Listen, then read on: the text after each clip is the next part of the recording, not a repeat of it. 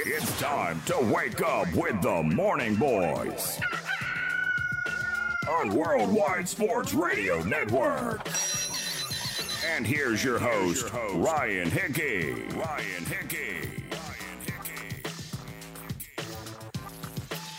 Good Monday morning and welcome into the Worldwide Sports Radio Network. It is the Morning Boys with Ryan Hickey right here, exclusively on the Worldwide Sports Radio Network. Hopefully you had a enjoyable, fun, relaxing weekend. Got to go to the beach, got to enjoy the good weather, got to do whatever you wanted to do, obviously in a safe and socially distant manner. And we appreciate you starting your week right here with us on the Worldwide Sports Radio Network. If you're a first-time listener, welcome. We appreciate having you in, and hopefully we can keep you here for at least the next 2 hours as we are here till 11 a.m. on the East Coast with, unfortunately, a lot to get into. Usually, obviously, it's always good when there's a lot of sports news going on. It always makes the show. It makes, honestly, my job a lot easier. You know, there's more to react to. You can really kind of dive in and go real deep on a few topics rather than sometimes, other weeks, especially with no sports for 4 months. Some shows, as I'm sure you can imagine, you can listen to, were tougher to come up with than others. But unfortunately, like I said, this is one of those shows where in theory it should be good because there's a lot of news to talk about. A lot of college football news specifically. But unfortunately, all that news is not really good at all if you're a college football fan. At this point, the season is all but dead. It's all but over. We are just waiting for the official word from the Big Ten, from any of the other Power 5 conferences. And so far, at least from all the reports you hear, from all of the tweets you see, it is not good. So we will talk about what the hell happened, because that's one of my biggest takeaways. We'll get that here. We'll try to get some answers from Bill Bender, a great college football reporter, national college football for the Sporting News.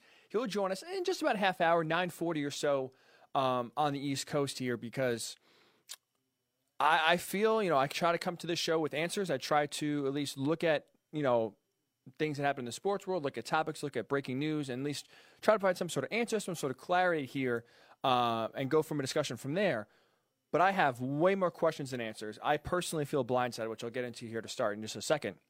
And hopefully Bill can give us some answers of how we got here, what is going on, and really what was the impetus for all of a sudden, it feels like in a blink of an eye, college football going from it's going to start on time, we're going to try to have a season, who knows if we can finish, we'll try to have a season, to then just hours later, all of a sudden the season is not even going to get started.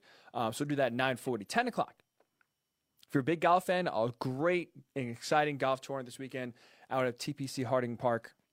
It's Colin Morikawa wins the PGA Championship.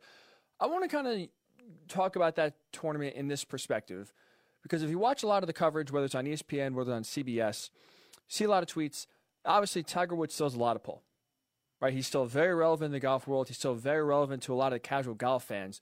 But really, he had a nice showing on Thursday. He was in the mix after the first day of the tournament. But other than that, Friday, Saturday, Sunday, he really was in the morning groups. He was out, he was out there early, done early, and really was off the relevancy meter in terms of trying to contend for a championship. I'm curious, in your mind, if you're a casual golf fan, does golf still need Tiger Woods, anymore? Does he have to be good for golf to continue to grow their game, to expand their reach to new audiences, and kind of captivate you, the viewer? Does Tiger Woods still have to be good in order for you to watch golf? We'll discuss that at the top of the second hour, 10 o'clock Eastern. 2020 Apocalypse is back. We already have one Final Four, one championship slot filled with the 3-seed Sarah Troncalli beating in overtime the number 2 seed Cody Eno. So she is in the championship. We will find out who she'll be facing later on today at 10:20. The number 1 seed Joe Padel, the lawyer himself, very, very busy these last few weeks working on a moot court debate team. He has been very successful at that, but we'll see if he's in tune with the news, as he will take on the 5 seed Lauren Clark at 10:20 Eastern, with the winner going to the championship round with the crown of 2020 or Apocalypse awaiting them, or a chance to at least crown themselves 2020 Apocalypse.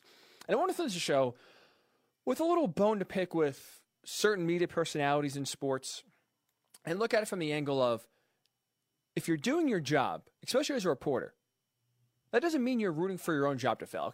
I'll finish the show, kind of get something off my chest, because I've seen it a bunch now these last few weeks and months, and it's driven me crazy to the point where I really want to just bring it up and address it and kind of get it off my chest. So we'll finish the show with that at 10:40 Eastern.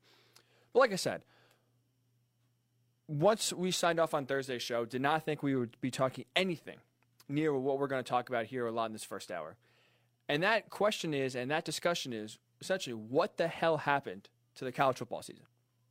Because personally, from yours truly, I am shocked that essentially we've gone from starting the season, releasing the schedule, practices starting, to now all of a sudden we're not going to have a season. We're not going to try. The season's over. It's dead. Maybe we'll get spring, maybe not. But college football in the fall is all but over. So, at least to me, this feels like it's come out of nowhere. And I'll say this, at least, obviously we've had a lot of tough shows. Right? We've kind of restarted the Morning Boys with myself here, I think right around March, right when the pandemic first started. So we've been on it basically since the beginning. I've had little sports to talk about for the most part. So I feel like, at least personally, maybe I'm wrong. If I am wrong, please let me know. Facebook, World Art Sports Network, Twitter, WWSRN_radio, WWSRN_radio. Tweet me, write on Facebook, comment if you think I am wrong in this thought that I'm about to put out here, or this assertion I'm about to put out here. But I personally feel the way we've handled the show the last 4 months is that we've looked at the coronavirus, I think, realistically, and its impact on sports, I should say. Right? I think, there's no hiding or there's no trying to deny the fact that college football especially was going to be the hardest sport to resume during the pandemic. I don't think the strategy, at least for myself, was kind of bury your head in the sand, pretend the virus isn't going on, and just hope it goes away by the time college football starts. I don't think we've kind of been fear-mongers or, being almost too overly dramatic or too overly, I guess dramatic is the right word, too overly dramatic in terms of the impact of coronavirus. Sports cannot resume, freaking out over one test. I feel like for the most part, and again, this is a personal assertion here, that I feel like we've handled it for the most part in a realistic manner. Sports want to resume. Positive tests are going to happen. You got to do the best you can to keep players safe, keep coaches safe, and keep everyone at least safe. So I feel like in at least addressing and recognizing the coronavirus is a real thing. The pandemic is a real thing. It's serious. You can't, it's not something to just sneeze at, or it's not something to just kind of lock yourself in your room for the last 4 months and just kind of not even see the sunlight. But with that said, so I feel like we've been on top of it, right? We've discussed in previous shows the challenges college football has to face. I really thought the conference-only schedule, to me, was the best opportunity for college football to play because all the testing protocols are the same. Once you start playing teams outside your conference, once you start playing teams in lower conferences with smaller budgets and less testing resources, to me, that is where you really put teams at risk. If you have teams like Alabama, like Clemson playing Chattanooga, or, a Division III school or Division 1A school, yeah, their resources aren't going to be the same at an Alabama, at a Clemson. Can't test as regularly. So I really thought, at least for college football to have a chance, I liked the conference-only schedule. And I think, or at least I thought, I should say, that while July was bad, right? July coming off of July 4th, going to middle of July and end of July, we had outbreaks on campuses all around the country. Teams were struggling to even just hold voluntary workouts without players getting sick. I'll be honest, that was really a low point, at least for me, of having confidence that college football could be played this fall. But I'll be honest, I feel like those concerns kind of quieted down. The positive tests around college campuses have kind of slowed down a little bit here in the last few weeks. And at least looking at the landscape of the country and looking at the landscape of these universities, the virus the last few weeks has not gotten worse. In some cases, it's actually gotten better. Look at Northwestern. Northwestern is a perfect example of a team that had a positive test, shut it all down, was quarantining, and realized then that positive test was actually a false positive. No one actually had contracted the virus, which is good. I mean, obviously, rather be safe than sorry, but it's good that you rather have a false positive than a false negative. So Northwestern was back at practice. Ohio State, a team that had to quarantine shut down, they're back at practice. So you had teams starting to come out of this, and at least it seemed to appear to that college football was going to start. Again, who knows once it actually gets started if they can keep players safe and they can finish the season. But it seemed by all indications, once we got past July, and there's really no discussion of canceling the season, moving it to the fall, even delaying it a month or two, it seemed like, okay, we're going to try. We're going to attempt to start. We'll see where we get from there. So to me now, to all of a sudden log on Twitter on Saturday morning to see whether it's the likes of Pete Thamel does a great job at Yahoo, Pat Forty does a great job at Sports Illustrated. They've been all over the impact of the virus in college athletics specifically, tweeting out and saying, industry sources are telling them that basically the season's all but dead. Big Ten is desperate to cancel their season. Feels out of nowhere. And I'm going to ask you, where did this come from? Am I living in I don't think I'm living in some sort of fantasy world here where, again, I had my head buried in the sand and just assumed that, everything's going to be okay. We've laid out the challenges on this show. And with that said, there was still really, I feel like there was no real warning. There was no real inclination that all of a sudden the season was in peril. Dennis Dodd, who's been on the show, does a great job at CBS Sports covering college football specifically. He wrote an article on Saturday talking to two different Power 5 athletic directors. And this is quotes that they told him anonymously in his article. I want to read these for you. So one Power 5 athletic director over the weekend told Dennis Dodd, quote, "I think it's inevitable the season will not be played this fall." Another Power 5 athletic director, "I'm in the opinion of it's when, not if, the 2020 season is canceled." The MAC, Mid-American Conference, who was the first Division I conference to cancel their fall season, their announcement on Saturday morning adds more momentum to the finish line. I think everyone's medical group is now telling them all the same thing. We have to keep having these same conversations, end quote. So two different Power 5 athletic directors are telling Dennis Dodd it's inevitable, essentially the season's dead, and it's a question of when, not if. But here's my question. Where was the sentiment earlier this week? Where was the sentiment last week, 2 weeks ago? Because guess what? Guess what these universities, guess what these conferences did last week? They inspired hope. The Pac-12, the ACC, the Big Ten, the SEC, four of the 5 Power 5 conferences, all last week released their schedules. All of them. Pac-12 announced their start September 26th. The Big Ten tried to start on Labor Day weekend. The ACC and the SEC are starting a little later on, but they all released their new schedules. Their 10-game schedules, they all released the different opponents when they're playing. So if this was such a concern, if this was such an inevitability, according to his athletic directors, why would you release the schedule? Not to mention, not only releasing the schedule, they started practice already. Ohio State's at practice. The Big Ten is at practice. How are you starting practice and training camp for a season that is supposed to, if you're Ohio State, and if you're anyone in the Big Ten, starting in less than a month? It's August 10th. Ohio State's playing September 3rd. A lot of the other teams are playing September 5th on Labor Day weekend. How are you starting practice if you have this sentiment, if you have this belief that the season is going to be canceled and it's inevitable that the season is going to be canceled? How?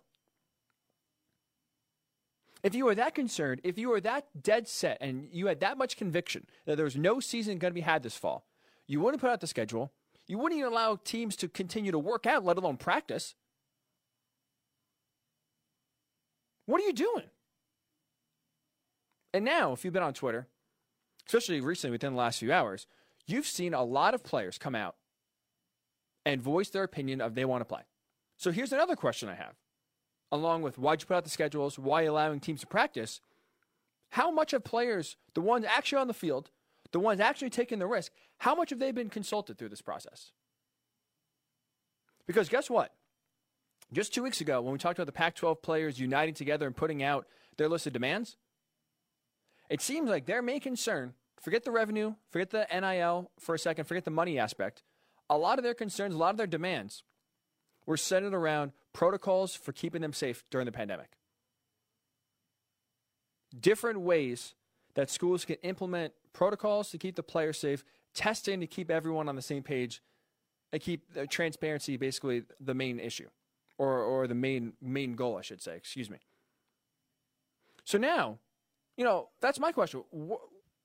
The players are actually taking the risk. Were they consulted at all? Because similar to what the NFL did, we saw the NFL players all tweeting in hashtags they want to play. Major League Baseball tweeted that when and where, when they wanted to play, when they're having their labor negotiations. Football players are doing the same thing. Hashtag I want to play. We want to play. We are united. And now last night, led by Trevor Lawrence, it seems like the players started some sort of a de facto players union. So if they want to play, if they've been given the option to opt out if they don't feel safe, right, which we've seen plenty of players, including prominent players, take that option. So if the players want to play, you give them the option to opt out. What is holding up a fall season? I don't understand. And what I really don't understand is this enlightenment, is this falling in love with aspect of spring football. Because according to the reports you hear, according to the reporters that are especially tied into the Big Ten, the new Big Ten commissioner, Kevin Warren, is a big fan, a big proponent of spring football. Now, I've talked about it on the show. We've talked about it weeks ago. Would a spring football season be a good idea? And I'll be honest. I'm going to backtrack here. I thought about it. Pete Thamel wrote some great articles about advocating for spring football. I really did think, you know what, maybe this is a viable option. But the more I think about it, now we're that this close, you think about the real challenges. And when you hear athletic directors like Penn State Sandy Barbour saying spring is a last resort, thought about it more, you did some more research, you understand why it's a last resort. It really is going to be very difficult to pull off a spring season. No guarantee the virus will be any better in February, March than it is right now. No guarantee the vaccine will be created, let alone be effective. And you're going to have a significantly shorter season. Significantly. And we have 10 games. I thought that was pretty legitimate. Who knows? You could have 6 games, let alone all the players that would leave. So you go to the draft and try to keep their draft stock high. Not to mention playing two seasons in a calendar year. So I'll be honest, hearing this news over the weekend, especially on Saturday, and now seeing the players trying their hardest to revive the season, but constantly seeing reports that the season is basically dead on arrival. We're just waiting now for official word. I am blown away. I am shocked, flabbergasted, floored. Because I'll be honest, I didn't see this coming. Thought we had our ear to the ground. I thought we'd been doing a good job of monitoring the situation. And even myself, I am floored and shocked that we have come to this conclusion on August 10th. I'm not sure what happened to delaying the season. Remember, we had all these different ideas. We had Brett McMurphy on, who was one of the first reporters to discuss the different options college football had, including delaying it until October, constantly putting the season back, maybe even putting half the season in the fall, half the season in the spring. And now it feels like college football and their university presidents and their athletic directors and the commissioners of the different conferences are all just bypassing all those different ideas they threw out there in March and April and just going right to canceling the season. Which I think if they cancel this fall season, I don't think a spring season is going to work and come to light, which means we will be without college football for a full calendar year. From 2019 to 2021. It's going to be a long, long time without, to me, personally, the greatest sport that there is in this country. So I'm curious, what are your emotions? Because at least for me, again, I was taken back, shocked, very, very disappointed, very depressed. So I'd love to get just your emotions because, again, I don't know about yourself. For me, I was definitely shocked by this decision. I didn't see it coming. I feel blindsided. And should they try to have a college football season this fall? I'm 100% on that side. I think they should absolutely try. Again, who knows if it's even possible? Who knows if the NFL can even get a season off? To me, seeing the players wanting to play, looking that spring is not really, to me at least, a real option, I think they should try. If they try, it doesn't work out, okay. What are you going to do? We're in a pandemic. The virus wins as usual. At least we tried. At least you tried. To basically just punt and basically almost pull the rug out from everyone and having these emergency meetings and making these decisions so swiftly, and it feels, again, out of nowhere. It really stings. It really hurts. So I'm curious your thoughts. Should they even try to have a college football season this fall? Should we try to push through and play and see what happens? Try to punt to the spring? Wait till 2021? And what are your emotions? Because I know for me, I am depressed, I am sad, and definitely confused for sure. So we'll get your thoughts, whether it's Worldwide Sports Radio Network on Facebook, WWSRN_radio on Twitter. And when we come back, there is one report, one tweet I saw that gave me pause and made me think. Is there a bigger issue than just the coronavirus that is motivating university presidents, because they're really the ones in charge, that is motivating university presidents to cancel the college football season? I'll tell you what that one aspect is. Again, greater concern to university presidents of the coronavirus and a possible, potentially the reason why college football will not be played this fall. Tell you what it is in the Morning Boys. Ryan Hickey return right here on the Worldwide Sports Radio Network. You're listening to the Worldwide Sports Radio Network. It's time to wake up with the Morning Boys on Worldwide Sports Radio Network. And here's your host, Ryan Hickey.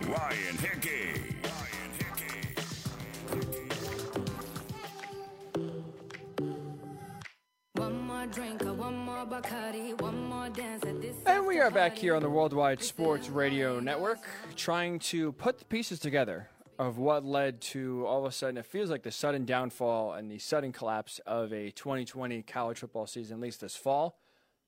Seems from all the reports you read, all the tweets that you see being published, the season is all but dead. It is all but over. We are waiting the official word from whether it's the Pac-12 conference to be the first Power 5 to announce that they are not playing fall sports, the Big Ten, or possibly all 5 of the Power 5 conferences with a united message that there is no college football at all this fall, which we're talking and we're reacting to getting your emotions to. Because personally for me, blindsided, shocked, because this feels like it came out of nowhere. We'll try to get some answers in just about 10 minutes or so. Bill Bender, Sporting News, National College Football Reporter, will try to give us some answers. Is this surprising? Should we really be shocked? And really what led to all of a sudden what feels like to me at least this rapid development that went from we're going to start a season, we're going to put the schedule out, we're going to start practices. And a few hours later, a few days later, you know what, screw it, we're done. No college football this fall. So getting your thoughts, getting your reaction, whether it's on Facebook, Worldwide Sports Radio Network, Twitter, WWSRN_radio. You want to tweet me personally, Ryan_Hickey, and the number 3, getting your reaction. So, obviously, at least my main premise on the open here was obviously the concerns, the main concern for canceling the season was because of the coronavirus. Obviously, we're in a pandemic. Affects everyone, and football, as we know, is the one sport that is essentially the perfect spreader of the virus. Tough, especially to keep college kids safe. There's no bubble. You know, a lot of these Big Ten universities will have thousands and thousands and thousands of students coming back to them within the next few weeks here. So really, that was always going to be the toughest sport to resume, always going to be the toughest sport to get up and running. And, okay, fine. Like I said, I'm still very, very hurt. It stings to hear the news that there's no college football this fall. But, it is a virus. It is a pandemic. Fine. I'll have to get over it. I'll have to suck it up. But there's one aspect that was also being floated out on Twitter this weekend that I think if this is the reason, if there is one concern that university presidents are worried about that's more than the coronavirus, if this is truly the real reason why all of a sudden college football is in peril, it's unacceptable. It's disgusting. And I'll tell you what it is. So Matt Hayes, he's a senior college football reporter for Bleacher Report. When he floated this out there on Saturday afternoon, after a lot of the Twitter buzz, after a lot of the discussion has been, all of a sudden university presidents now are concerned about the virus. They are concerned that they can't keep their players safe. They are going to be held liable. And because of that, they don't want to pursue and continue and try to have a college football season this fall. Matt Hayes received a text from a Power 5 athletic director. And I want to read you this tweet that he put out and read you the text. Because I'll tell you, if this is truly the reason, this is going to be really bad. And I'm not talking about, really bad for the future of college sports. I'm talking about really bad from the reaction, the blowback these universities are going to get. So this is what a Power 5 athletic director texted Matt Hayes. He said, quote, "You and your colleagues are chasing the wrong story. The virus alone is enough to stop the season. But presidents are terrified of players organizing. It's a paradigm shift to change amateur sports. You potentially lose one season with the virus. You lose an entire framework of your mission statement with players organizing. They need time to figure out how to attack it." So the coronavirus, yes, can stop the season dead in its tracks. Yes, it is enough to put the fear of God in university presidents to really look out and be concerned about the health of their players out on the field. But put the coronavirus aside. Put the health concerns aside. The bigger concern, at least what a Power 5 AD told Matt Hayes, and you think this Power 5 AD is in the know. He's someone who's had discussions, who's close with his university president. He's saying the bigger concern for university presidents, the ones ultimately that are going to make the call on a season or not, their bigger concern, they are terrified of players organizing. They are terrified of players coming together. and finally trying to change the landscape and get rid of this dopey, phony amateur sports tag that hangs over these athletes that prevents them from getting the proper revenue they deserve. Think about that. Because for years and centuries, these schools have made tons and tons of money, hand over fist, on free labor, essentially. They are so frightened of players actually getting what they deserve, of getting equal rights to literally anyone else in this country. Because what other job do you bring in a ton of revenue? Do you do your job, help your company be successful, and you see 0 cents of it? You don't see a dime of it. Who works for free? So because college universities have gotten so used to this living of free labor, bringing in or at least tens of millions of dollars year after year after year, now they don't want to pay for it. Now they said, you know what?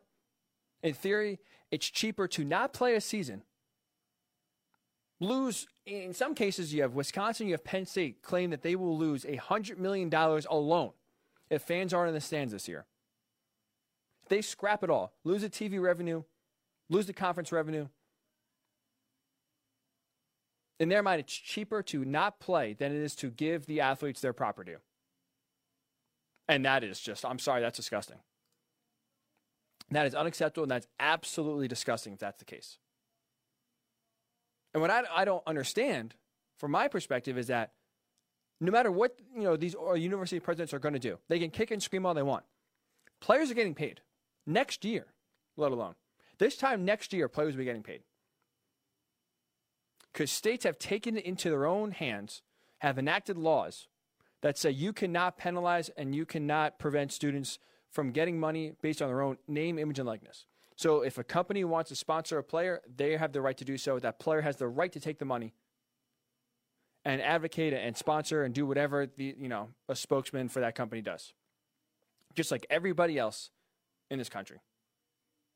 If you're great at science and NASA wants to sponsor you and pay you to do some sort of project while you're a student in college, guess what? Guess what schools don't say? No, you can't do that. If anything, they laud that. They brag about that. Oh, one of our students is working for NASA. They're getting paid to work on this project. Oh, one of our students is great in the medical field. They're working on this experimental drug to help everyone with depression or help everyone with cancer. Athletics is the only venture in this entire country, no matter what line of work you're in, where anyone who wants to make money off just being themselves can't do so. Can't do so. If you're Johnny Manziel, when he was exploding at Texas A&M, if someone wants to pay you for an autograph, you can't do it. If someone wants to, a local deli wants to say, hey, the official deli of Johnny Manziel, he goes here. You profit off of just being yourself, being a celebrity in your local town. Can't do it. And now we may not have college football because these university presidents, these schools are so scared that the money's going to be leaving their pockets and going to the pockets of the players that actually deserve the money. They said, screw it, we're not playing this year. We need time to figure this out. We need time to squash this. But this is what I don't get. It's coming anyway. July 2021, these players are getting paid.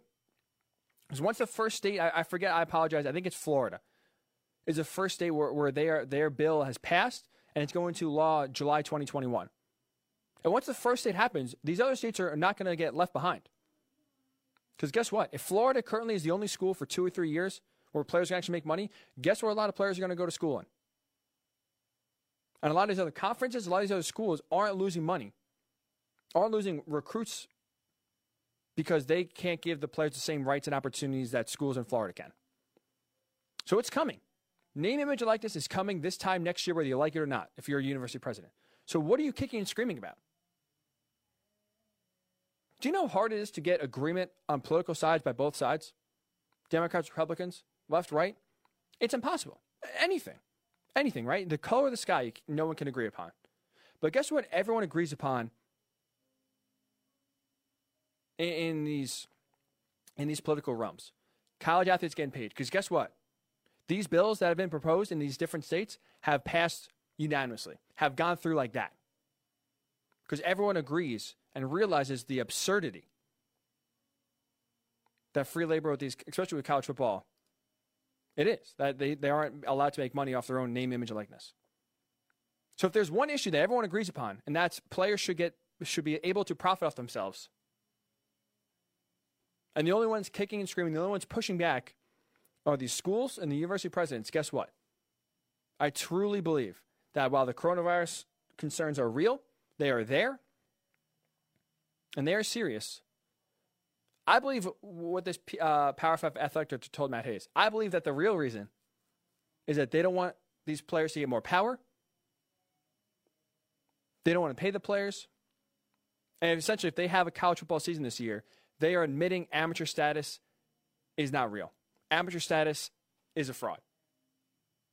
Because for years and years and years, they said these are just athletes. These are just students, that play football. Sure, they happen to be great. They happen to bring in hundreds of millions of dollars for the university. But they are just students first that happen to play football. But now if you play in a pandemic, now if you play because the money depends on it, all of a sudden, the amateur status that, students just wanted to play goes out the window. They are treated differently. Everyone knows it already. No one wants to admit it. No one wants to say the silent part out loud. And in doing so, university presidents are willing to tank the season if it means not admitting that players are essentially professionals, that players deserve rights, deserve payments, and are willing to take college football away this fall in order to hold on to that for one more year. So I'd love to get your thoughts on that. If you believe that, if that angers you even more, because for me, it fires me up. This is frustrating for sure. We'll try to get some answers. Next, we'll have Bill Bender, Sporting News, National College Football Reporter. We'll try to give us some sort of answers. Maybe it's the coronavirus concerns. Maybe it's the unionization concerns. We'll get Bill's thoughts when the Morning Boys Ryan Hickey return right here on the Worldwide Sports Radio Network. It's the Worldwide Sports Radio Network. It's time to wake up with the Morning Boys on Worldwide Sports Radio Network. And here's your host, Ryan Hickey. And we're back here on the Worldwide Sports Radio Network, dedicating the whole entire first hour to trying to put the pieces together, come to a conclusion of basically how we go from the schedule getting released in a lot of different Power 5 conferences. Practice is actually starting in the Big Ten, to then days later, and even in some cases hours later, the college football season in peril. Essentially, according to some sources, that the season being canceled is inevitable at this point. And we try to put those pieces together, try to answer those questions with the great Bill Bender, Sporting News, National College Football Reporter. Follow Bill and all his great information on Twitter at BillBender92. We welcome in Bill. Bill, how are you this morning? I'm doing well. I don't want to say well, but like everybody else, it's that just empty feeling that you know what's coming and you're just kind of waiting on it to happen. And then especially for somebody who went to a Mid-American Conference school and has followed Big Ten football his whole life, it hurts, man. I'm really hurting right now, so you need to cheer me up a little bit at least. Well, Bill, I'll be honest. I don't know if I can do that because I'll be honest, unless you can tell us that this is, a miracle is going to happen in the next few hours here, that the Big Ten is actually going to change course. We might have to. We'll try about this. We'll try to cheer each other up. Maybe we'll do a team effort. Hopefully, by the end of this interview, we can both feel a little better. But I'm with you. I am very down. I'll be honest. This is honestly one of the worst days of 2020 for me personally, as a huge college football fan. To hear that the season essentially is in peril. So I'll ask you. Essentially, as you said, you went to Ohio University. I believe that's correct. Yep. All right. So obviously, you're right there with the MAC. They're the first FBS conference to cancel their season. And then right in the heart of Big Ten country, we hear that the Big Ten is the first and really has a lot of momentum to cancel the season. So I'll be honest, we started the show with this. So I was just asking, does anyone else feel blindsided by this? Because personally, that's how I felt. That was my first reaction, was to kind of feel shocked, feel blindsided by this news, because I didn't really see it coming. Did you see something like this happening within, the last few hours? Or are you equally shocked? Well, I'm not shocked, just because I'd maintained for a couple months now that I didn't think they were going to play. But this, like you said, they released the schedule last week. The one thing that jumped out about the schedule was I thought the Big Ten built itself some time because even though they had it starting on September 3rd, I think most schedules, you start that. I said all along, you got to start it the last week of September and early October, see where we're at. And instead, we get a full schedule that starts on Labor Day week. And I don't know about you, Ryan, but there's no way that Ohio State and Illinois were going to play before Labor Day. So I'll say this, Bill. I actually like that because for me, you talk about time. I actually like the early start because to me, that's what it did. It bought them.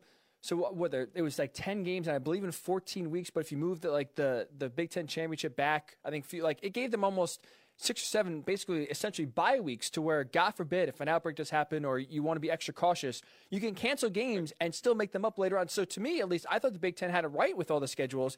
You start early, so that way, worst case scenario, like you said, right.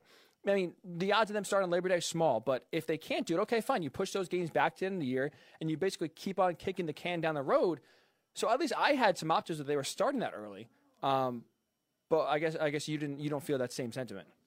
No, I didn't. I didn't think they were going to start early because we haven't seen anybody practice. We haven't seen a tackle. That's why I keep telling people when I see a tackle, I'll let you know.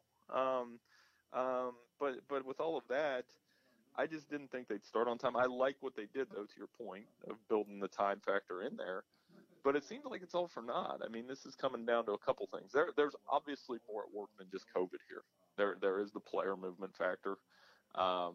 You saw last night a sweeping movement from some of the game's biggest stars. Like Trevor Lawrence doesn't have to lead that movement. Justin Fields doesn't have to lead that movement. But those guys want to play. And I think what you're seeing is the schools with the $100 million revenues and the schools with the studs that are capable of winning this thing, they want to play, and to no surprise. And I think that's going to be the next big debate is, are they going to try to cobble together some makeshift league for those schools that want to play? So I guess we'll go right there then. So how much weight, I guess, or how much pause do you think that this player movement, again, led by a guy in Trevor Lawrence who doesn't need to play, essentially is the one player who can afford to not play another snap and will still go number 1 overall, if anything, playing would only hurt his stock, not really help it anymore. How much weight do you think this new player movement, if anything, could maybe change the tide and change the momentum of what it feels like inevitably the Big Ten, followed by everyone else, canceling their season? Is there any hope that this newfound player movement developed essentially late last night could really change the tide? I think no, not this year, but maybe future seasons, because I think what it contradicts in some ways is the way the Pac-12 came out, and they wanted a lot, right?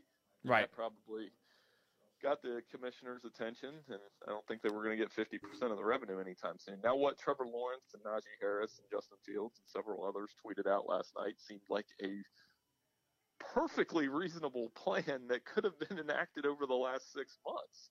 Yes, let players opt out. Yes, let them not lose a scholarship. Yes, let's work toward a college football players association so their voice can be heard when something like this happens. Absolutely, all of those things should happen.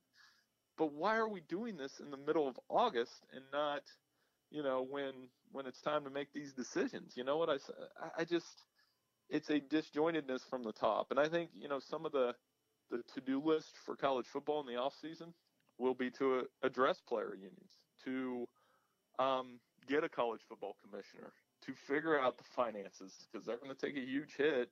And then you wonder about the Power 5, Group of 5 separation. But I'm less about that because I think the Group of 5 needs the Power 5, and in some ways vice versa. You're going to need that money in those games in the future. It's a good point. We're talking about Bill Bender, Sporting News, National College Football Reporter, at BillBender92 on Twitter. So, Bill, I'm curious. I actually was reading an article this morning. I apologize, forget the author, but it's on Cleveland.com.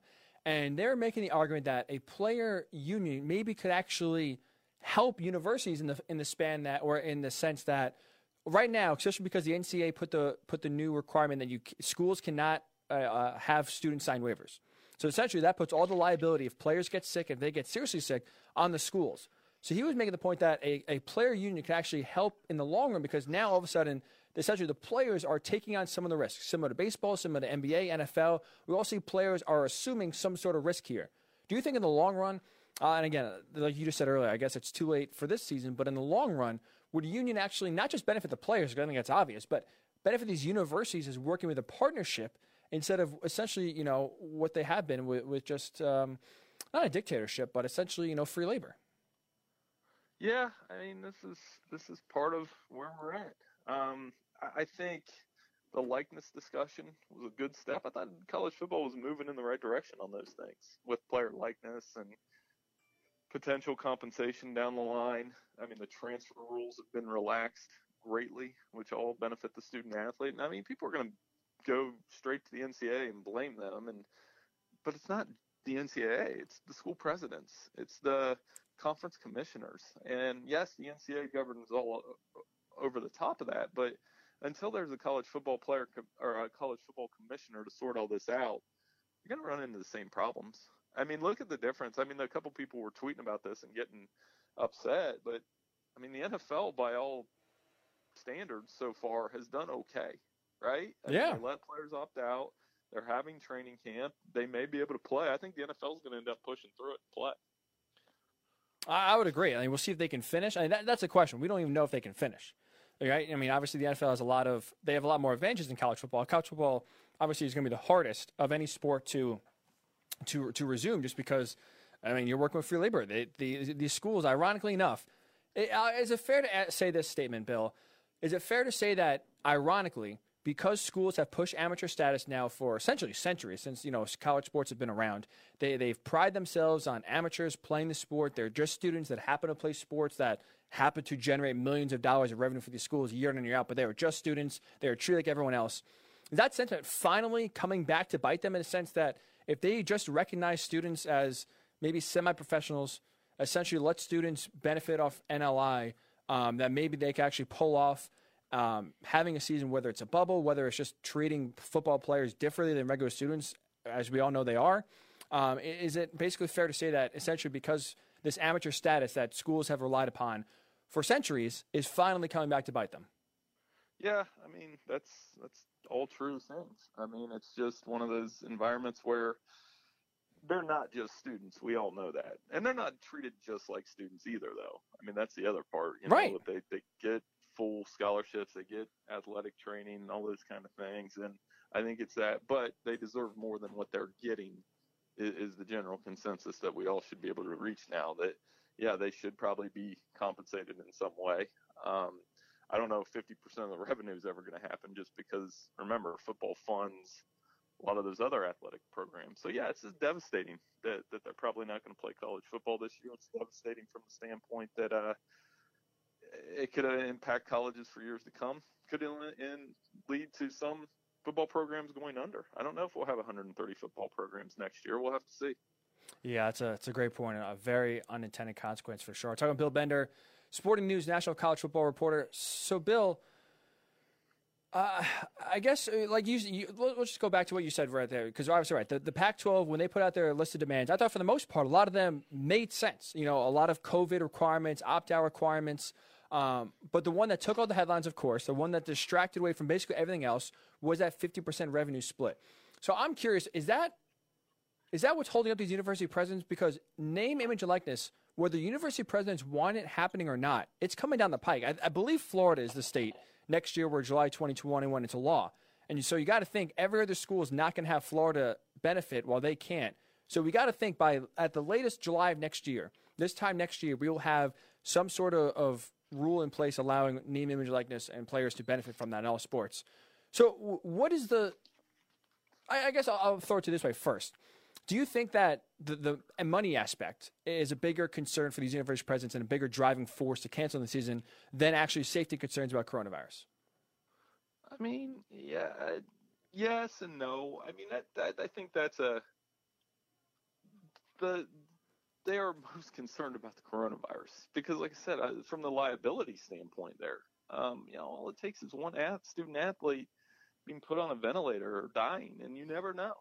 And I think that is a big part of it. Now, like I said, underneath that, yes, the money, the player unionization, the impact on the university from a financial standpoint, all of those things are at work. But I still think, at the end of the day, college football was at the mercy of a once-in-a-100-year pandemic, and the testing protocols were never really unified. That was another problem along the way. Mm-hmm. And, you got to face another reality here that's really ugly. Is this still might be around next year, and unless there's a vaccine, and I hate to put it that bluntly, unless there's a vaccine that works, this COVID may be around next year. You just don't know. I mean, if you would have asked me this question in March, I would have said, yeah, it's so far away, we don't have to worry about it. But I mean, it's been going on this long. It is what it is.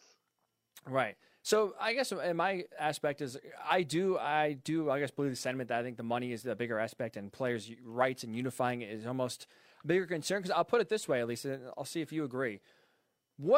I'll ask you this: what changed between basically middle of July, right, when there was some real serious concerns? There's outbreaks at schools happening. The South especially was really running rampant with coronavirus. I think middle of July was probably the lowest point before this, to where we had optimism that college football could start. But we got past it. It slowed down. You see even schools like, Northwestern have false positives and come back. Ohio State, which was hit hard, is practicing.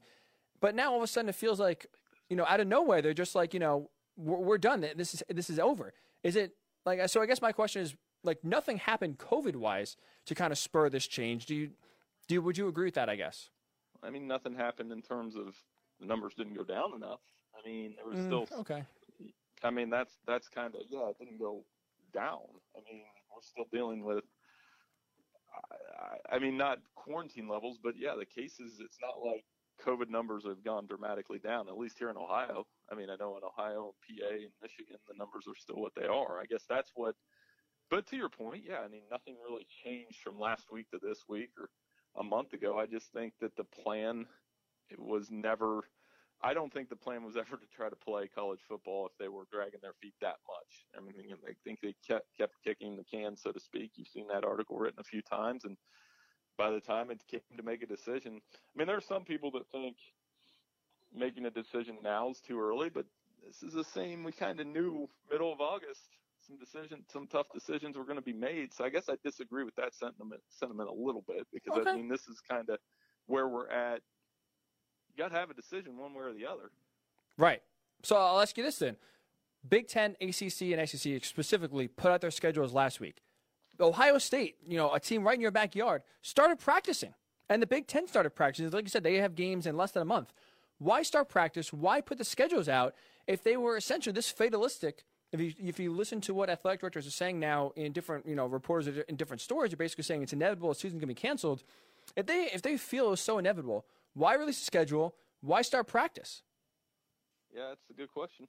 I mean, and I figured the schedules were going to come out just so we had something to plan around. And again, that late September start seemed like the best way to do it. But again, they weren't on the same page. Five conferences, 5 different pages. 5 conferences still not on the same page right now. Yeah. And that's another big issue with the sport. And again, the commissioner could have solved that. Yet when you have 5 different messages not working together, this is the end result. So it's not surprising to me in a lot of ways. I guess I'm mad and upset like everybody else, but surprised isn't an emotion I'm feeling. Yeah, that's fair. I guess maybe to me, like I said, I saw those schedule releases. I saw practice starting it as almost like a glimmer of hope that they're going to start, and we'll see what can happen. But I guess maybe that is personally why I feel like it's more surprised and more shocked maybe than others, especially it sounds like yourself, just because they did give you all these sort of different reasons to look optimistically that a season could start, and we'll see what happens, but at least it will start. We are talking with Bill Bender here of Sporting News. So, Bill, I ask 2 more questions for you. How much, if any, do you think were the players consulted whether to play or not to play? Obviously not much. Between the Pac-12, I guess they were roped in a little bit, but in the Big Ten I think Kevin Warren's very progressive, and he's going to continue to involve players. But, I mean, their message is all over the place too. I mean, I understand the opt-outs totally, but when you form a union, you have to be organized, and it sounds like they're in the fledgling process of that happening. But when Trevor Lawrence and Justin Fields step out and say that, that's a good thing for the future, but that's going to require a lot more organization before they even get close to some of those long-term goals that they're seeking. I'll finish up with this, Bill, because you just said on Kevin Warren, you brought it up as a progressive commissioner taking over for the Big Ten. It sounds like he is a big proponent of spring football. I'm curious because I've gone back and forth, and now I think I've settled on the opinion that I don't really see spring football as a feasible option. Is a spring football season even worth it in your mind? No.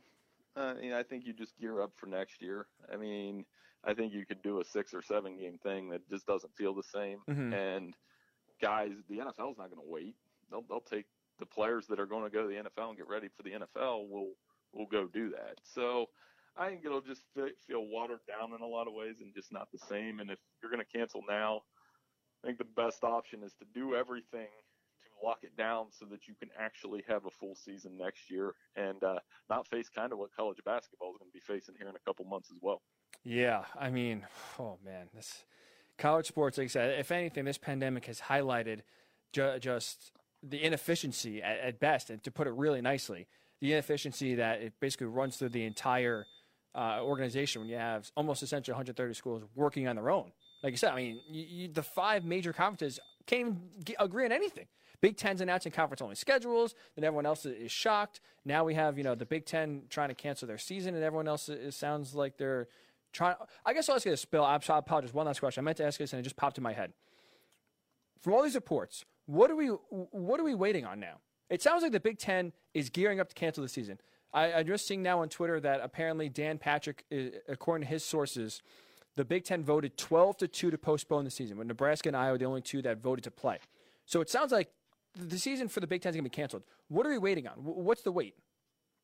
Well, I mean, you got to make it official. And I mean, everybody jumps the gun on reporting anyway. So, I mean, yeah, there's sources leaking all over the place. But until when it's official, it's official. And I would anticipate Big Ten and Pac-12 go first, and then the next 3 will hold out and try to get something going. But the dominoes are going to fall at some point. I don't know if you can legitimize a college football season with 2 leagues playing. And that's where we're at. And it's an unfortunate scenario, but this is what happens when people don't work together. So, again, I mean, yeah, hurt and all those kind of things. But if you're asking me if I'm surprised, no, I'm really not. Just because, I mean, when this started with the scheduling process when they weren't working together there, or the COVID guidelines when they weren't working together there, why would they work together in terms of trying to save the season? And that's kind of where we're at. Just amazing. 5 months, Bill. You think football is the one sport that had the biggest benefit of time. 5 months couldn't figure it out, and now here we are. I'll ask you this, Bill. Do you feel any better? Because I'll be honest, I don't. No, it didn't help. And I got to jump into an editorial meeting here where I'm not going to feel any better talking about it there. Oh. But, but thanks for having me on. I mean, I know it is what it is, and like I said, and we'll get through it, and hopefully you and I can get together down the line and talk about some real football. Yes, fingers crossed. Hopefully sooner rather than later. Bill, we appreciate you coming on. I'm sorry we couldn't make each other cheer or happy at least, but hopefully, like I said, fingers crossed, sooner rather than later we'll be talking some football. Really do appreciate you coming on, and just sad day for everyone. All right, thank you. Thanks, Bill. The great Bill Bender, Sporting News college football reporter, lays it out. I mean, he said it. He wasn't surprised. More, I was definitely more surprised than him. That the season is basically at the point where it is now of not happening. But, I mean, he basically hinted out, like, listen, the writing's on the wall. No one could get it. No one could agree. The challenges were massive, and essentially no one tried to face them head on. And now here we are with a college football-less fall coming up. Great. 2020 continues to be the best. All right. So we'll transition from college football, talk about some golf. Let's talk optimistically here. Having some sort of, because I got to cheer myself up. This has been a very depressing first hour, cannot lie. Golf, a great PGA championship. It just happened and concluded last night with Colin Morikawa winning his first major tournament. Does golf need Tiger Woods to be relevant? We'll get your thoughts on the Morning Boys Ryan Hickey return right here on the Worldwide Sports Radio Network. You're listening to the Worldwide Sports Radio Network. It's time to wake up with the Morning Boys on Worldwide Sports Radio Network. And here's your host, Ryan Hickey.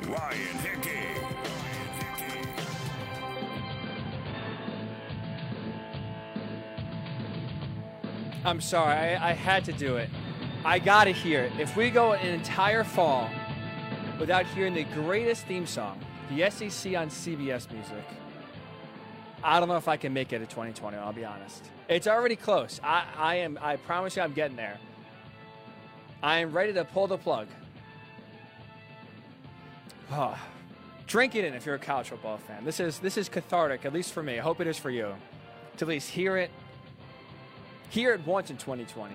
Oh, man. We brought Bill Bender on to give us some answers. We both try to cheer each other up. Those answers, let's say, did not bring joy to either of us as we sit and face the reality that college football in the fall is essentially over. It is over. It is over. It is done. It is dead. In the words of Michael Scott, it's over. We are screwed. And that is the perfect way I feel like you can describe this college football season being dead. But I will say this. I've been talking to... I'll say a source. I do have one industry college football source, and he's been talking to a few of his own sources. And I guess the reception to a spring season by a lot of different people of power in different conferences the reception is actually better than I would expect personally. I asked Bill Bender, he thought a spring season wasn't even worth it. I would agree. I think at this point, pack it up. Let's get to 2021 in the fall. Don't even try a spring season. It'd be 5-6 games at the most. It's with who knows how many players would opt out. But one person I know, again, a very respected industry source, is saying that, again, more and more conferences are receptive now that the fall is essentially dead. More receptive, and they at least have talked to even some people of power, have talked to teams that players are more open to play in the spring. So we'll see what happens if a spring season is possible, it's feasible. We'll see what rosters look like, if there's even enough players that want to play. Because think about this, not only, would you have probably way more players opt out if there's a spring season to get ready for the NFL draft. Think about this. You would also have players opting out because now, if you're a prominent player, let's say you're not draft eligible. Let's say you're a sophomore, you had a great freshman year, a great sophomore year, and you're really coming to your own. This is going to be the year that really catapults you to maybe a first-round draft pick. Why would you play 2 seasons, essentially just months apart? You play a fall season, let's say maybe March to April or a March to May, a few-month break, and then play again in the fall and September. So you have players opt out just because they rather just get ready and gear up for the fall. Not want to play 5, 6, 7 games, just get their body ready to gear up for a fall 2021 season and try to, put their best foot forward there, try to be as healthy and in their best shape for that. So we'll see. I don't believe a spring season is feasible. We get your thoughts. Do you think a spring season is possible? Is it necessary for college football? And what are your reaction? What is your reaction now that you hear the college football season is essentially dead? I am one of depression. I am one of shock. I do feel personally blindsided, but I'd love to get your thoughts. Worldwide Sports Network on Facebook, WWSRN_radio on Twitter, or if you want to me, Ryan_Hickey and the number 3. I want to ask you this question. Actually, I'll save Tiger Woods for the end. I don't have a lot of time here. I'll save Tiger Woods and does golf need Tiger Woods for 10:40. I will say this, keeping on the college football theme.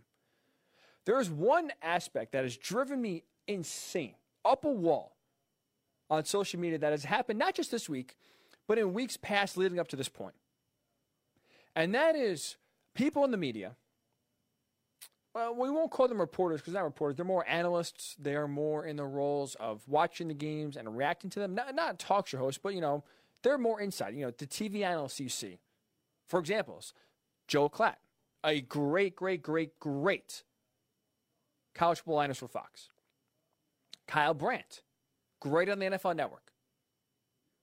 On the Good Morning Football Show, Kyle Brandt, Joe Klatt, and plenty of others have media shamed, have Twitter shamed, and it's actually tried to blame sports reporters doing their jobs, which are, if you are a reporter, you report the facts. That is your goal. There's no opinion.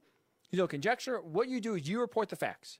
And if you're a college football reporter, really, I'll lump this in all sports. If you are a sports reporter, you would not be doing your job. You're doing your audience a disservice if you are looking at the coronavirus in a realistic perspective and writing and talking to people about the virus's impact on playing the sport.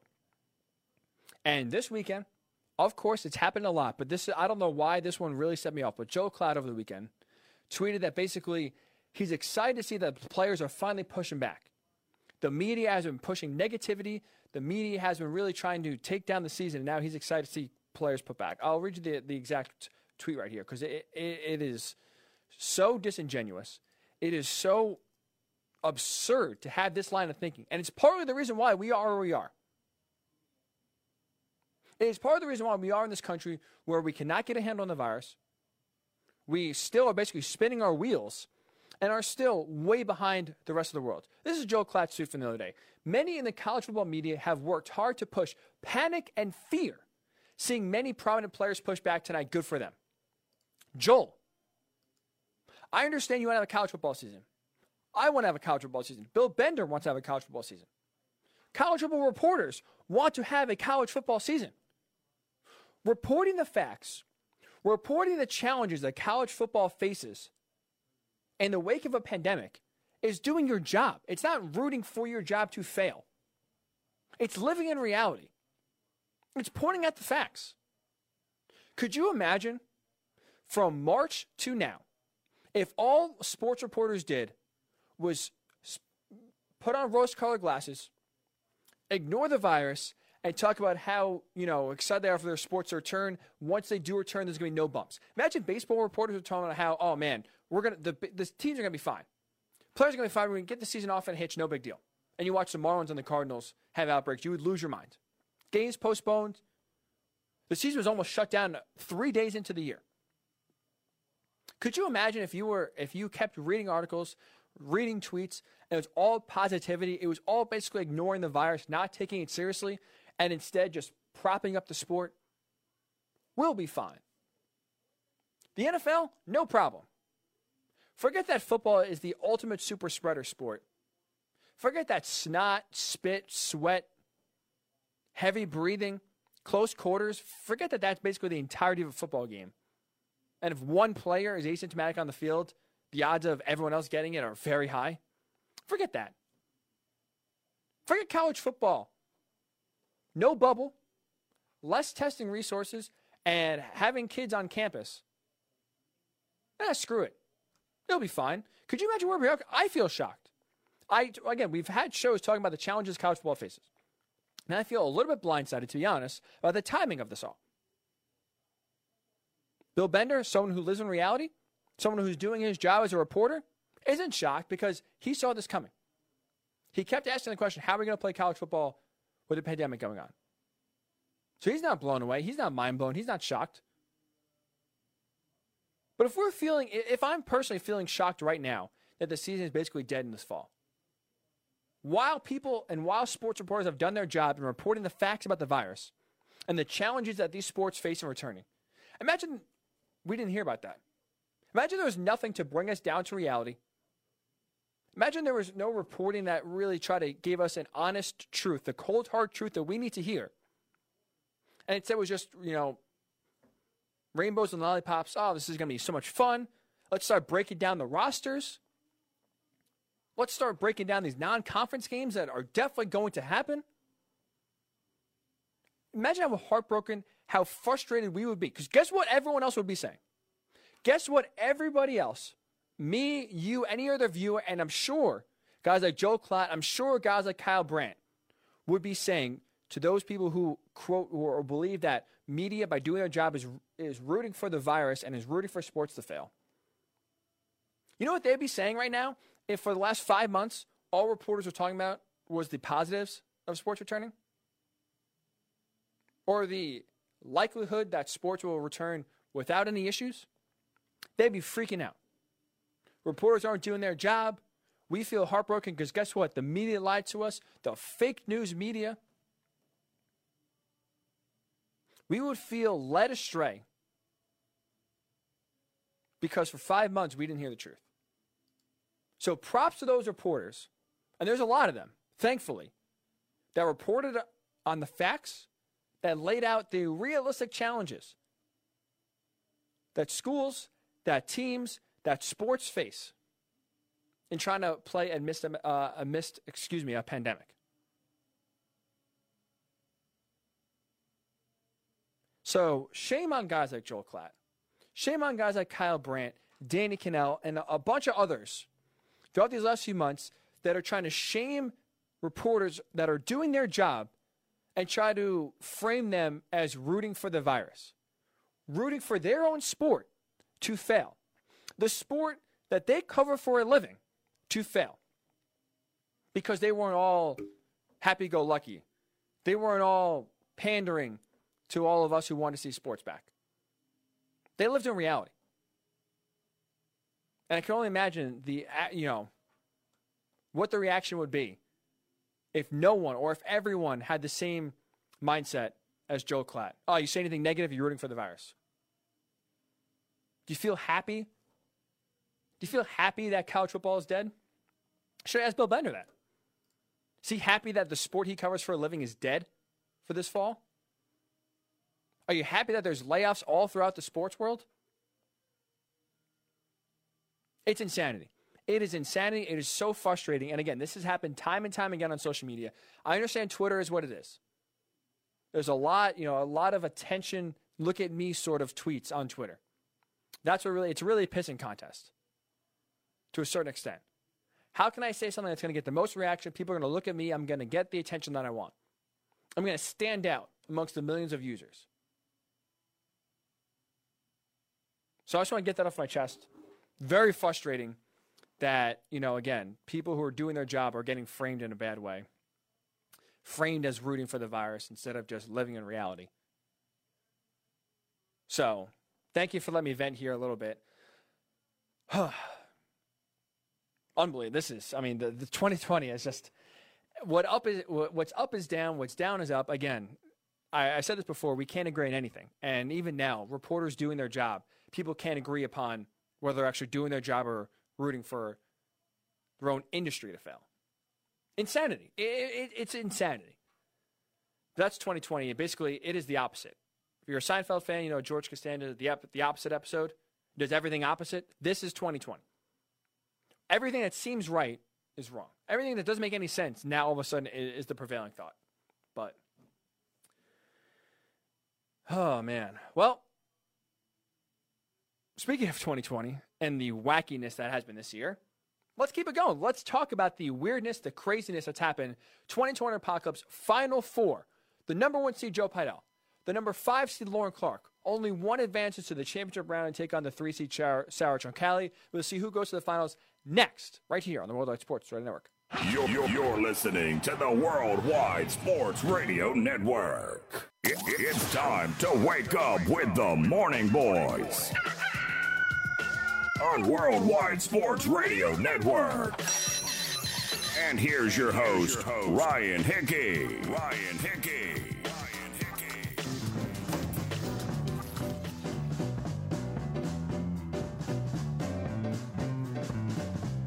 It is time. We've had a great 2020 Apocalypse postseason so far. Overtime, buzzer beaters, walk-off wins. And we have seen so far one person punch their ticket. That is the 3 seed, Sarah Troncalli. She is marching on to the finals. Try to claim the 2020 Apocalypse champion. We'll see who will face her in the championships. Number 1 versus number 5. We'll introduce the top seed. The number 1 man himself. By the way, the only person we've ever delayed 2020 Apocalypse for. We've had the show since it started. Since the first episode. We've had it every Monday and every Thursday that there's been a show. As you heard last week, there was no 2020 Apocalypse. This man moves mountains and he also moves a show. He is the number 1 seed. The great Joe Pidell. The moot court. About to be champion. Maybe 2020 Apocalypse champion. Joe, what is up? What's up, everyone? Thank you for pushing it back. You have a lot of pull. You're the only man, like I said. How does it feel? It comes with the 1 seed, That it comes with the 1 seed now. We got to ask. We did push it back because of a big moot court. A lot of energy focused towards that. Do we have the finals yet? Or where are we in terms of being number 1 in the country in debates? Nah, not number 1. Top 10. We got knocked out, but it was top 10, so that's good enough. Did you beat those jerks at Northwestern? No, sadly they all took top 3. Oh man.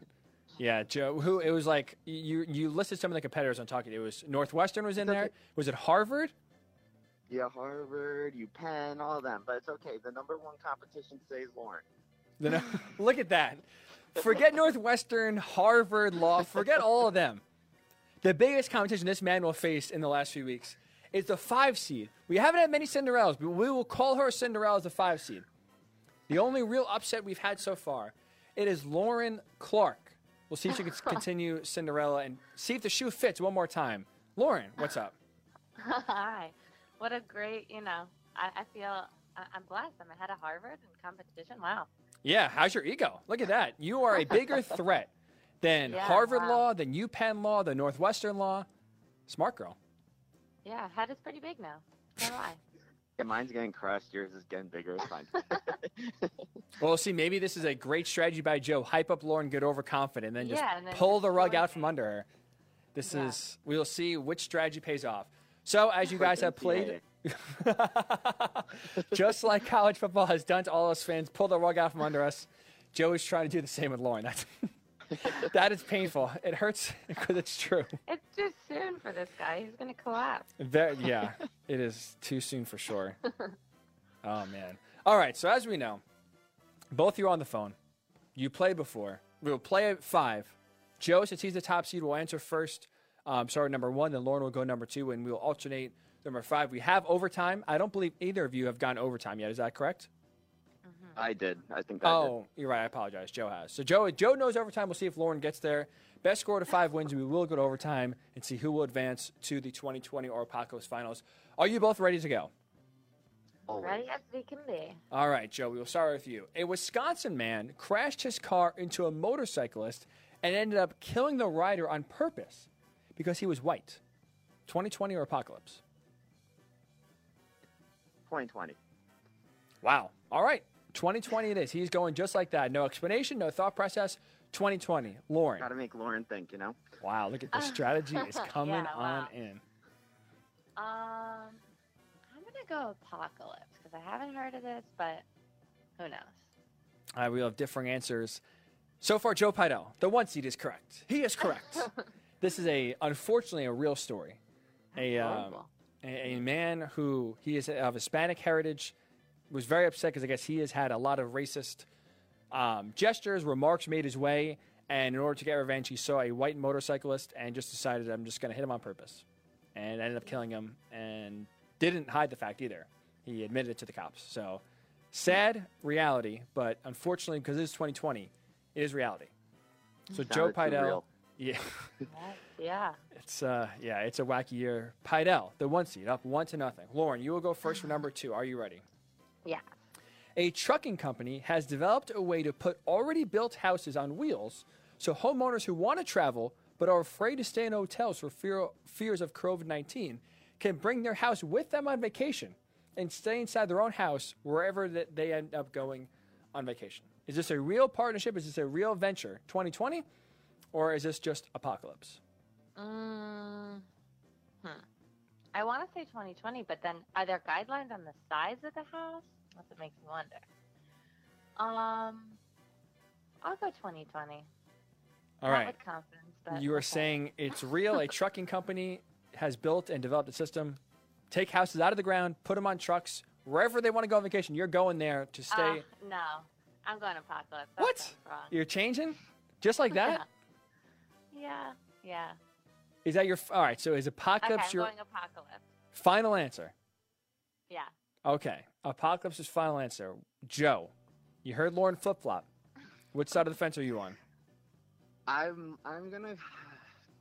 You see, I was with her. There has to be like a size limit or something like that. But I'm gonna go with Apocalypse as well. That's where I was leaning. So we'll go with it. Trust in the gut, confidence, conviction. Both of you are correct. Lauren flip-flopping, Joe a conviction. It is fake, made up. There is no way that a trucking company is digging these houses out, putting them on truck beds, and driving them wherever people want to go on vacation. I mean, it could be you can build a house like that. You can have pieces of a house truck to build it, but... Right. Oh, you're 100% right about that. But at least that's why I didn't want to word it like that, because that is a real thing. But There's no business opportunity yet. I hope people listening Yeah. are taking these notes because a lot of these things I make up, not to brag, I feel like could be implemented. I mean, I don't know how you would basically dig up a house from the foundation and put it back, but it sounds, it sounds legit. I guess it sounds real. If law school doesn't work, I gotta think. There's, Yeah. Joe's ahead of the ball. Yeah. He's got options. He has options. So far, Joe, you're up 2-1 after 2 questions. You will go first for number 3. A squirrel in Colorado has tested positive, not for the coronavirus, but for the bubonic plague. 2020 or apocalypse? This sounds like this is not my answer yet, but this sounds so 2020 at this point. Squirrel has the bubonic plague. A squirrel in Colorado tested positive for the bubonic plague. The Great Plague back in the Middle Ages that wiped out a ton of the living citizens there.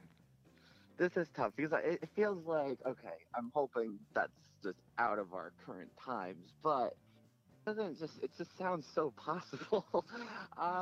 You know what? We're going to go for it. 2020. All right. Bubonic plague in Joe's mind is back. The coronavirus here, screw. Why not bring the bubonic plague back? Bring it back from the dead. And a squirrel in Colorado tested positive for it. Joe's saying this is a real story 2020. This could be a blonde moment. I'm not really sure. Lauren, what are you thinking here? 2020. This is 2020. Are you saying with confidence? Are you going to change your answer? Confidence. So you know this is a real story. Yeah. You would be correct. This is a real story. The bubonic plague is back. So the coronavirus wasn't enough. All this crap that's gone on in 2020 isn't enough. Let's bring back a virus and a plague that's been, I thought, dead for centuries. And we're talking the Middle Ages here.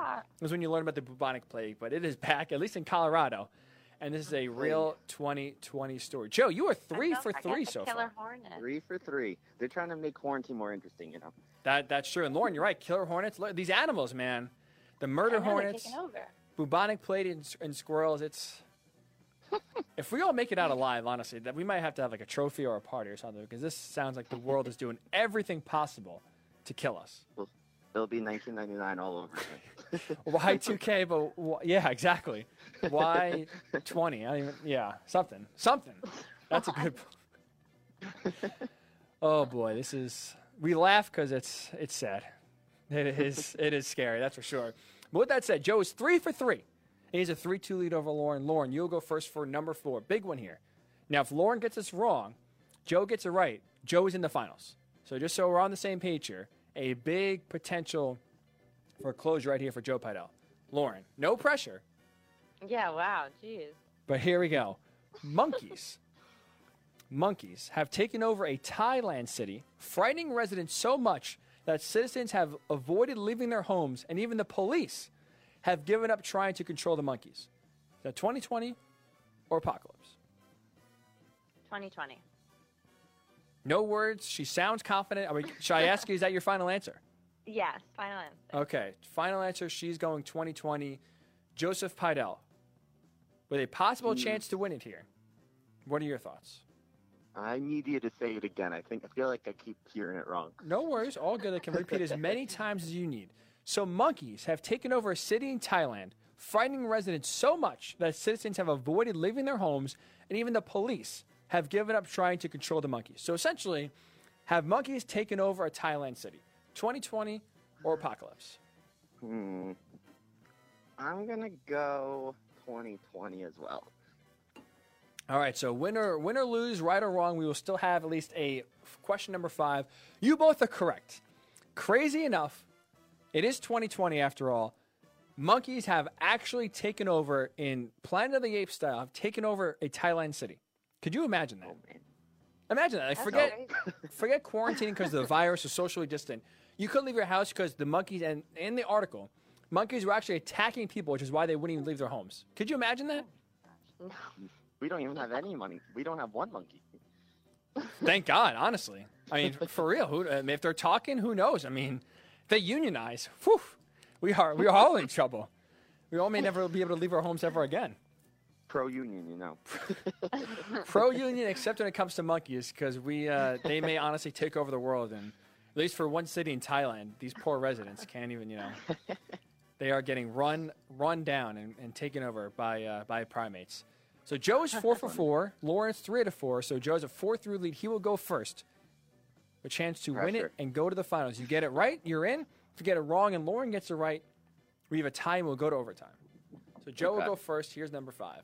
Drake, the singer, the rapper, the pop star Drake, has announced that he is partnering with the CDC to put out a song that educates the youth on why the coronavirus should be taken seriously. 2020 or apocalypse? Sounds like a Drake thing, doesn't it? All right. So Drake's partnering with the CDC? Yes, to essentially create a song that educates the youth on why coronavirus should be taken seriously. Wearing masks, washing hands, socially distant, and he'll somehow, put some beats, put some lines in there, and make it appealing for the kids, Oh, this is a tough one. I'm going to say apocalypse. All right, Joe is going apocalypse. This is fake. Lauren, what are your thoughts? I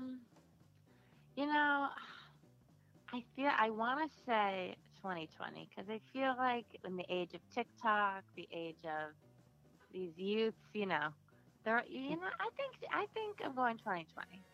You're going, this is a real story. Joe's going the apocalypse.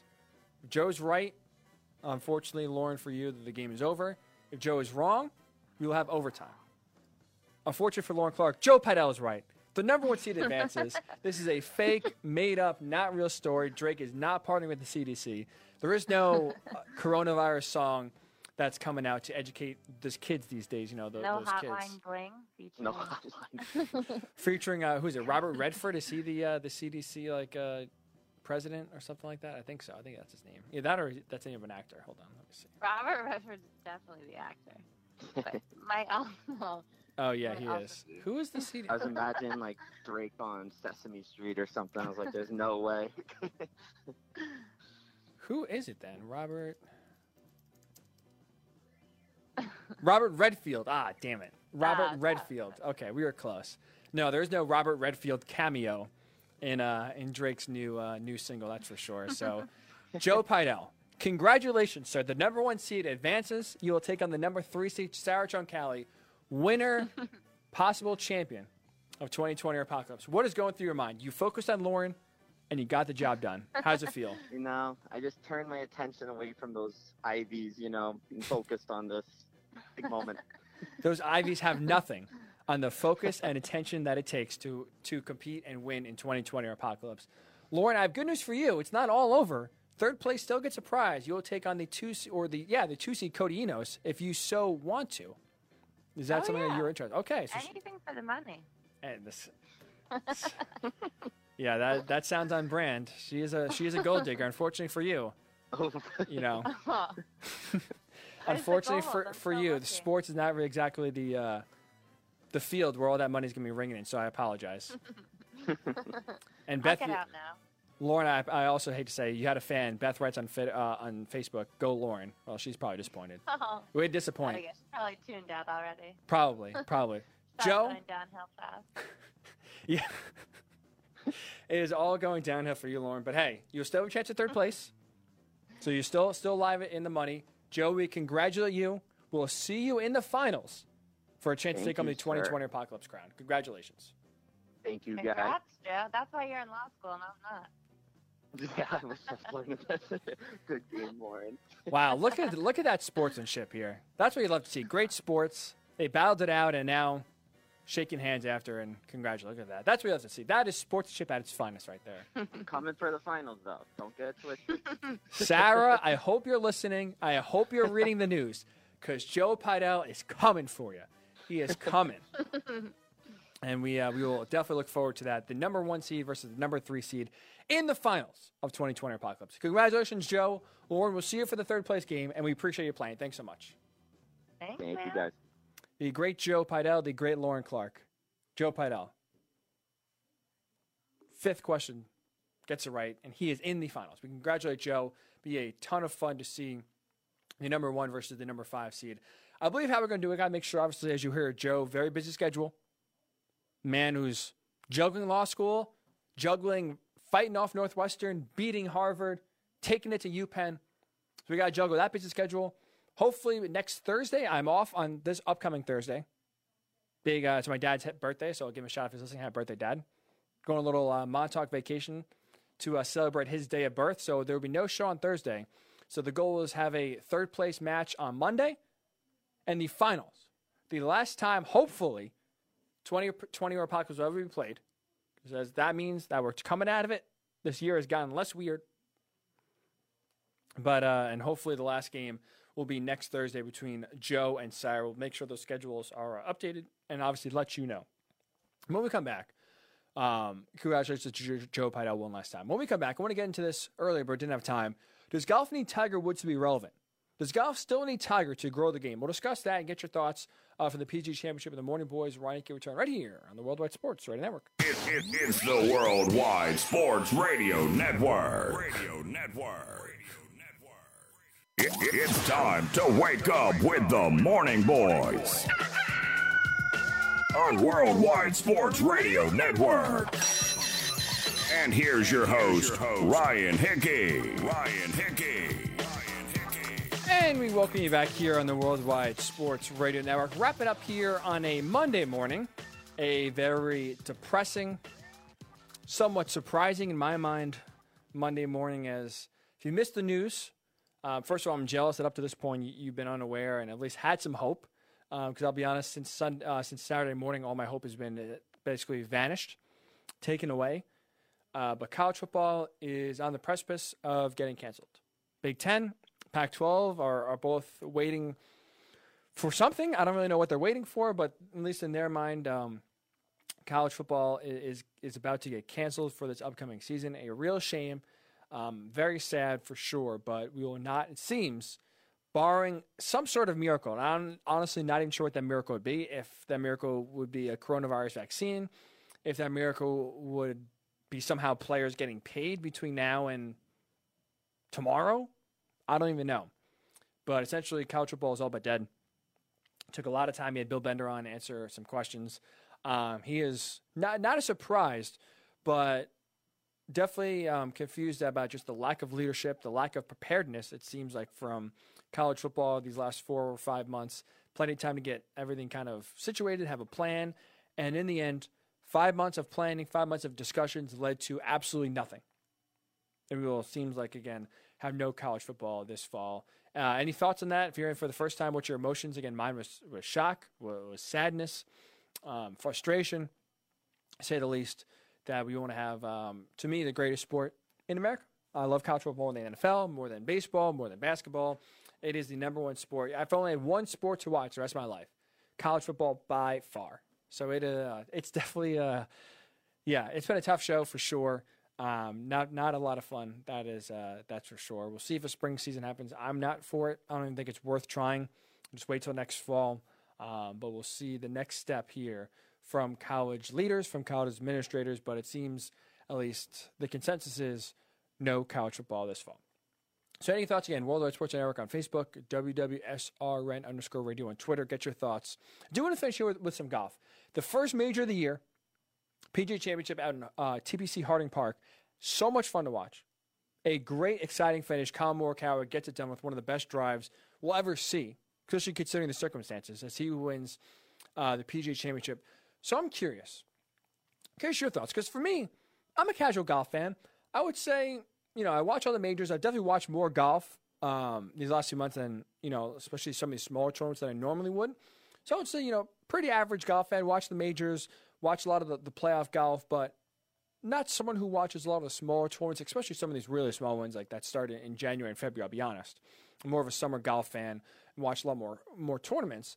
So I'm curious because for me, I don't really need Tiger Woods to be relevant anymore to get into it.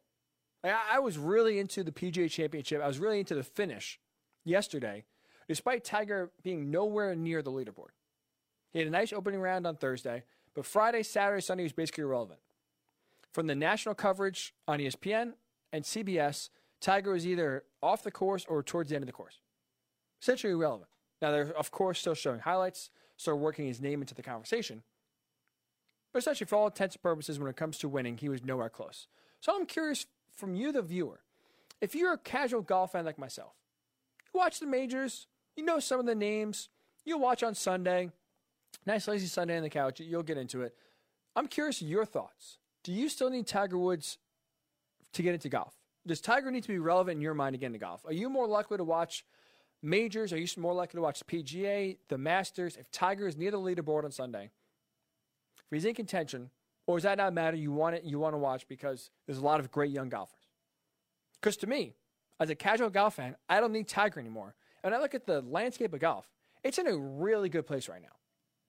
And it can, to me at least, continue to grow, continue to expand without the aid from Tiger Woods, without needing him to win another major or two, without needing him at the top of the leaderboard week in and week out. Even if he's not winning, if he's close, I don't need that to watch anymore. Because just going back to yesterday, Tiger was nowhere close. Not relevant at all. But it was one of the best and most exciting finishes you will see in a major championship. At one point last night, in the back nine, you had 7 golfers tied for the lead. 7. All with 5, 6, 7 holes to play. They're talking and they're already going through the scenarios of what a 7-way playoff would look like. Could you imagine? That would have been awesome. Not to mention, then you have one of the best drives we'll ever see in history from Collin Morikawa. Drives it just short of the pin from the tee box. Gets an eagle, breaks away from the pack, and wins his first major at 23. So when I look at golf, when I look at the exciting finish that we just had in the major, when I look at the youth and the talent that's coming up and right now bursting onto the scene, the future is extremely bright. There is way more than enough talent to sustain and grow the game of golf. Because Tiger, outside of the Masters, has essentially been irrelevant since he's really come back these last 2 years. Phil is fun, but Phil is fun. Phil is the fun uncle on the tour. You know, he gives you a laugh anytime he talks. He's a cool guy to be around. But when it comes to actually watching golf, he stinks. Let's be honest. Let's call it for what it is. He really doesn't have it anymore. But, you know, CBS brings on the broadcast. He's making sex jokes. He's sparring with Nick Faldo. It's fun. Phil Mickelson is the fun uncle. But when it comes to actually playing golf, he's not good. So he's not bringing in viewers. Again, Tiger not being anywhere near the leaderboard is not bringing in viewers. But see, that doesn't matter. Because the actual talent on the course, I think, at least for me, but that's why I'd love to get your thoughts, is enough to keep the game going. Is enough to grow the game. Because to me, when I look at the entire landscape of golf, golf is in the same exact position as the NBA, as the NFL, and as the NHL in this aspect. The legend, the GOAT, the guy we have revered, the icon of that respective sport is aging out. And a new wave of youth is coming in. The NBA. Now, LeBron's still playing at an elite level. The Lakers still have a greater chance as anyone to win the title. But he's 35 years old. And he's been playing for a very long time. Those legs have a lot of miles on them. So while LeBron still, yes, is still high, still one of the best players in the league. I mean, he'll finish second in the MVP voting this year. Clock is ticking. Time is not on LeBron's side. But that's okay, because guess what? The NBA doesn't need another Michael Jordan or LeBron James, because they have so much talent coming through the pipeline. Devin Booker showing off. Luka Doncic is emerging like the next great star of this game. You have Kawhi Leonard still incredibly talented. You have Kevin Durant. The point is you have a lot of young, talented players coming up and really emerging on their own. Jason Tatum has been great. Joel Embiid is a rock there in Philly. There's enough talent to come up so that once LeBron leaves, you don't need another star player, another icon, another polarizing figure to either love or hate.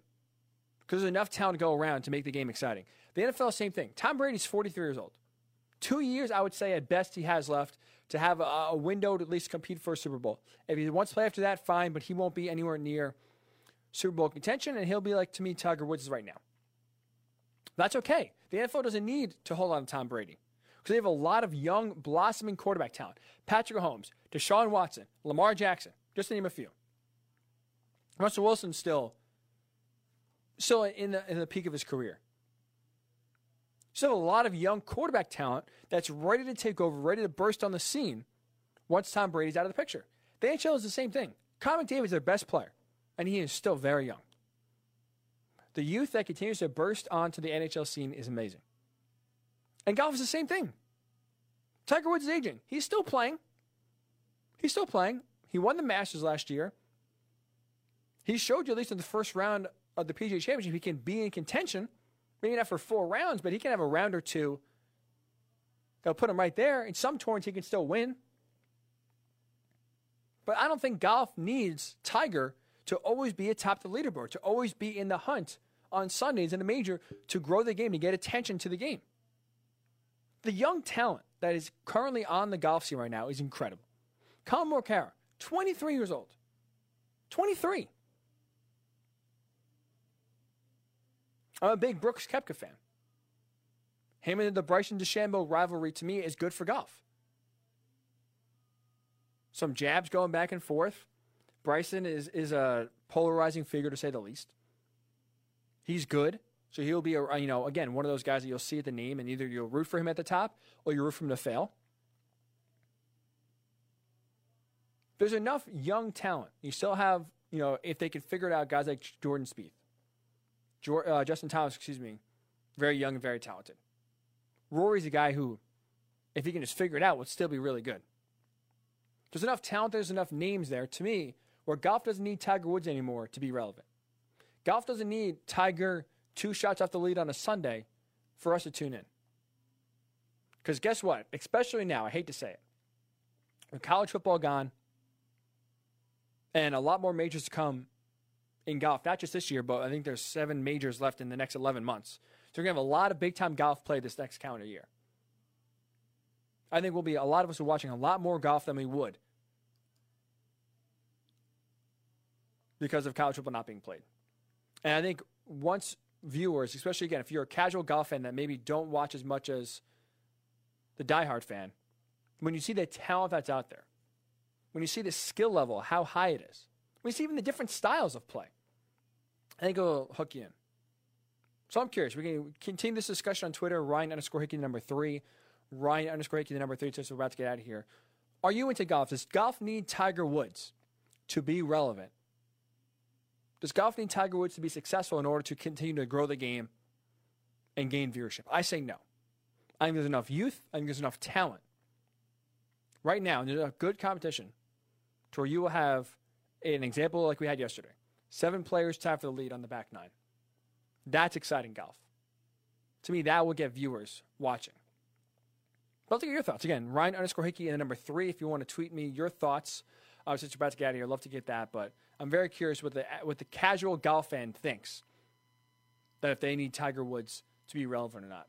So I'll do it for this Monday show. We appreciate you listening. We appreciate Bill Blender coming on and giving us a few minutes here. It was a depressing show. I apologize. It's been not great to have come to the realization that college football is no more. But we'll see what comes from here. We will not have a show on Thursday. Big birthday celebration for my dad. Again, I know he's listening, so we'll say it again. Happy birthday, Dad. I know he loves the attention, so we'll give you one last shout out there. So we'll be back on Monday, a week from today, with all the latest breaking news on college football and everything else that goes on. So sit back, enjoy a great week. We'll talk to you Monday right here on the Worldwide Sports Authority Network. You're listening to the Worldwide Sports Radio Network.